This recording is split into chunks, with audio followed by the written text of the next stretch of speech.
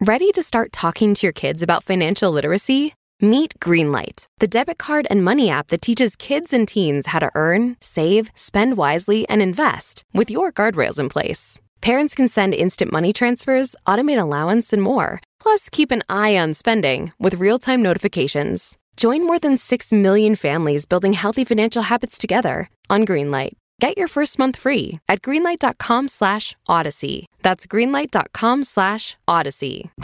Coming up. This particular area had been searched 3 previous times, including once with cadaver dogs. For Vault Studios, I'm Reed Redmond. You're listening to The Daily Crime.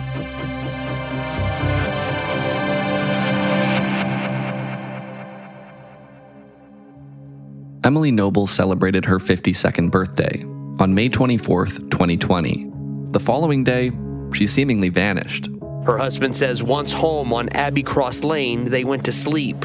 When he woke up, Emily was gone, leaving behind her car, keys, phone, and credit cards. And then one resident in the area who puts her back at home 7 to 8 p.m. range on Sunday the 24th of May. We want to know what happened. Yeah. What's your fear? I fear she's not coming back. I fear we may never find her at all.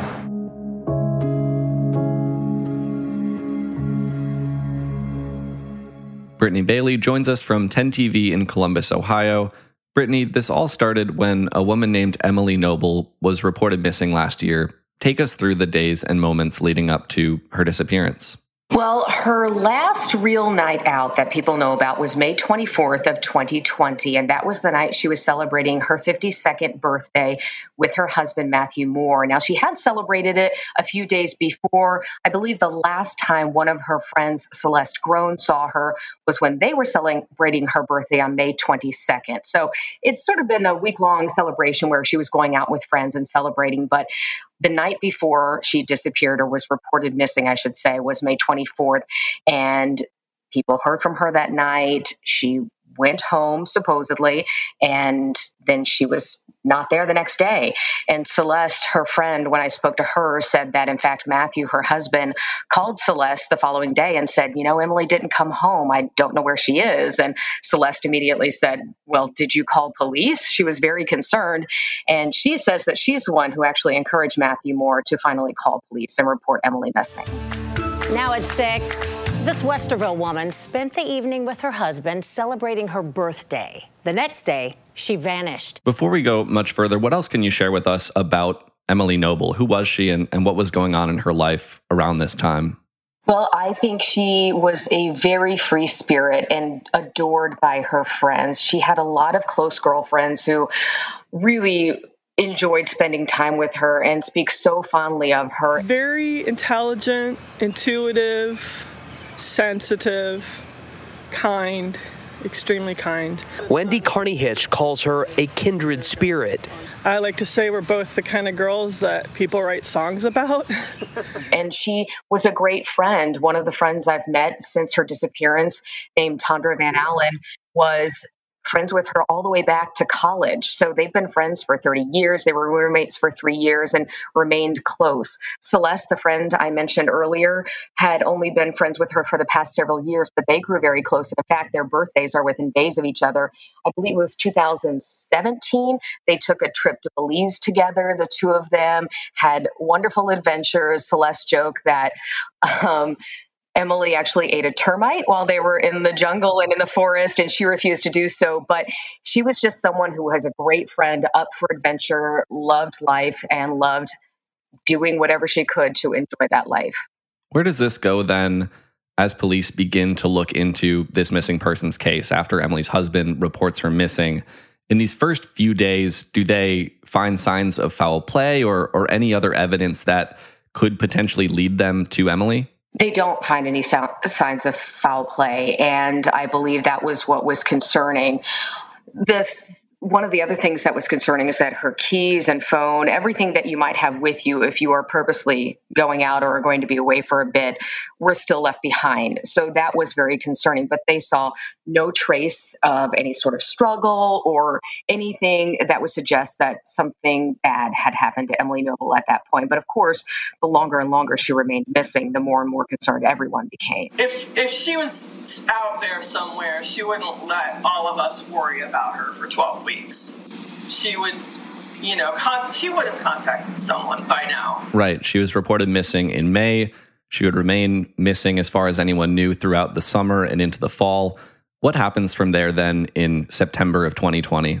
Well, after months and months of searches, and police were very involved in this, but frankly, the community, by the way, really stepped up, and her friends were determined to find her. And they searched the woods, the neighborhoods, every place they could think of. Yeah, we're having people come out today, no dogs, no children, doing searches, social distance, work in groups. If you see anything, don't touch anything, just take pictures.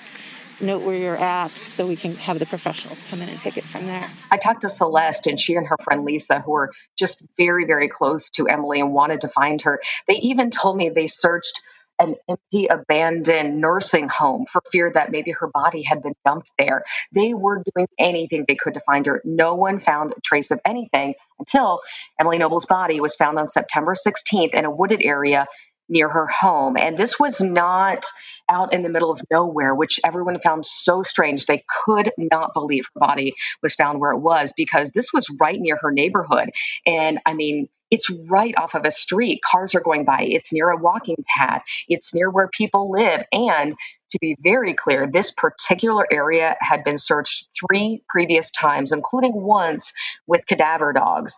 So immediately people thought there's no way her body has been here the whole time. It has been placed here at some point and only recently found on September 16th, but it had been placed there, in the days before that. No one, I don't believe, thinks that it had been there the entire time.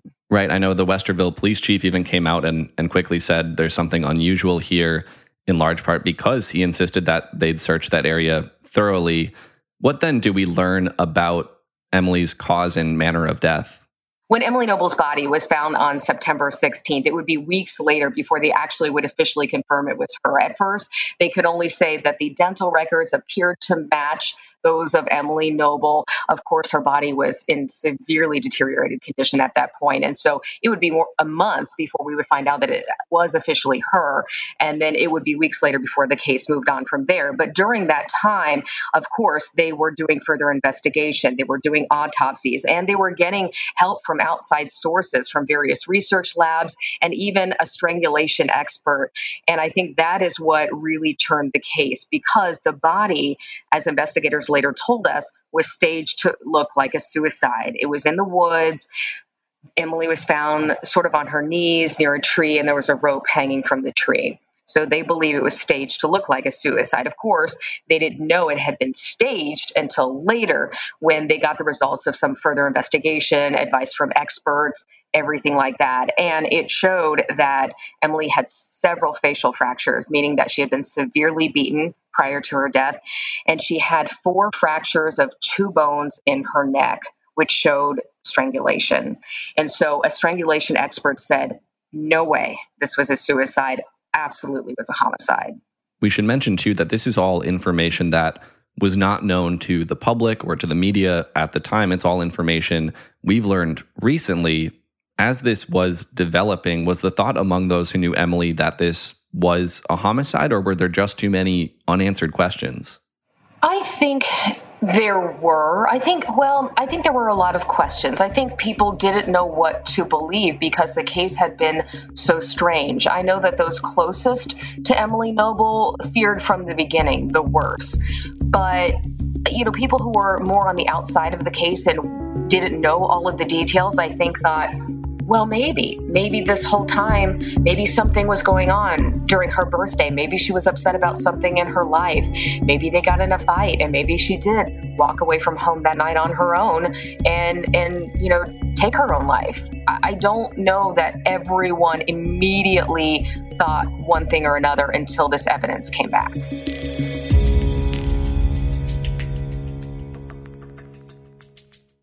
Where then does the investigation go after Emily's body is discovered and investigators are looking for a potential killer? Do they identify any suspects immediately? Not that anyone knew officially. I think now it's pretty clear that they always had an eye on Matthew Moore. And I know the neighbors who lived in the neighborhood told me that, they would definitely get questions and people were keeping an eye on the place and wondering what he was doing and his comings and goings. And some neighbors told me they were concerned about weapons he might have had in his home, his heavy drinking, which, by the way, was mentioned in court.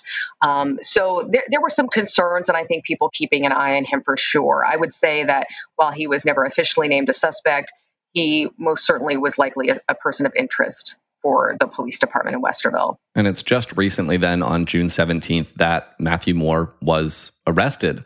What have investigators revealed up to this point about why they believe Matthew Moore is responsible for his wife's death? Well, it's an interesting question to ask because that is one of the main questions we have yet to answer. They have not revealed a direct link to Matthew Moore when it comes to the evidence.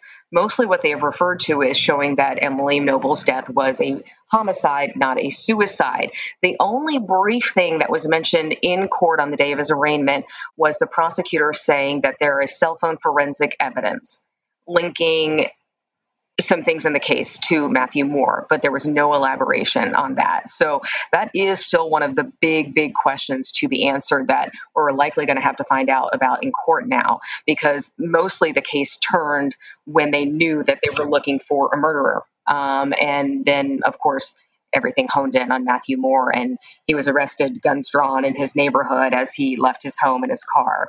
They call it a traffic stop, but it was an intense traffic stop, I'll tell you that, if you look at the video. Matt, use your left hand and unlock the door. Only your left hand. Put your hands back on your head. Do not move. Yes, sir. It was the moment Emily Noble's death turned into a murder case. Westerville police took her husband, Matthew Moore, into custody. Have prosecutors hinted at all yet as to why, in terms of a possible motive, they're alleging that Moore did this? I have not heard anyone talking about a possible motive. And I think even some of Emily Noble's friends and family are just distraught about that as well. They don't know why this would happen. As they say, everyone loved Emily. So, they're just concerned that things got out of hand that night. I know that Celeste Groen told me that she knew that Emily and Matthew had a disagreement, an argument of some sort that week leading up to her disappearance and death. She didn't tell me what it was about. I'm not sure that she knows. But other than that, we've not heard talk about a real true motive. You've also spoken with Matthew Moore's ex-wife, Lisa Peterson. What did you all discuss? Well, we talked about a lot of things. They were married decades ago. It was her second marriage. She was married very young. I think she said at age 19, but they were still very young when they got married. And they ended up having 2 children together, 2 sons. One sadly died at 2 years old, and the other actually died by suicide at the age of 17. So when I talked to her, frankly, she, you can tell she's still been affected by all of that. And, now, of course, her ex-husband is facing these charges. So it's been a really difficult time for her. I think I could tell that in our conversation. She has stayed in touch with Matthew Moore over the years. In fact, talked with him, she says, the night before his arrest, and had even talked about stopping by to visit because she lives in Las Vegas, and that's where Matthew Moore used to live as well. And she was planning a trip to visit one of her sisters in Wisconsin and was going to stop in and, say hello at the very least on her way out there. Obviously, those plans have changed. But one of the reasons we first became aware of her and wanted to talk with her is because of a previous domestic violence case we had heard of. And this case was actually mentioned by the prosecutor in court during Matthew Moore's arraignment when arguing for an even higher bond than the judge gave him. And we looked into it. We obtained the records from the Las Vegas Metropolitan Police Department, and it showed an incident that happened on New Year's Day, 2001, so many years ago. The 2, Lisa and Matthew, had only been married for about 3 months at the time. But what jumped out to us a little bit and to the prosecutor, obviously, was that there was a physical altercation where Matthew was accused of pushing her and grabbing her by the neck. And according to the police report, saying to her, "You're done for." He came over, and he did. For some reason, he ended up, putting his hands around my neck. And he started choking. And he stopped. Do you remember feeling, in fear of your life back then? Yes. And, he was arrested. He was charged. The case was later dismissed in court. That's very important to note. The case was later dismissed. But I talked to Lisa Peterson a little bit about that. She does remember that. She remembers being, as she put it, scared for her life at the time. But she said it never happened before that, and it never happened again. And they did stay in touch over the years after that. She said talking probably about once a month, if not more. And she really had a tough time thinking about what he may have done. Obviously, they stayed in touch even after Emily Noble's disappearance. And at first, she thought that's what had happened. It was a mystery, but she didn't necessarily suspect him. She said once she learned more details about the death, as we all did after his arrest was announced, she said she started to perhaps change her mind and start to think about his guilt. Ever since I found out that the details, I didn't know the details. Once the details were made clear to me, I started to lean toward his guilt. Those details were that Emily Noble's death was staged to look like a suicide, according to investigators. Peterson and Moore's teenage son had died by suicide the summer before she disappeared. My heart goes out to Emily's family and friends. I just know that no win comes out of this, No, there's not a win situation, but if he is guilty, then he will pay. She still was very, very clear that she believes everyone is innocent until proven guilty, but she admitted that she started to think about things more critically after the details came out after his arrest. You also mentioned the death of Matthew Moore and Lisa Peterson's 17-year-old son, which, as I understand, has been reinvestigated in light of Emily Noble's death, right?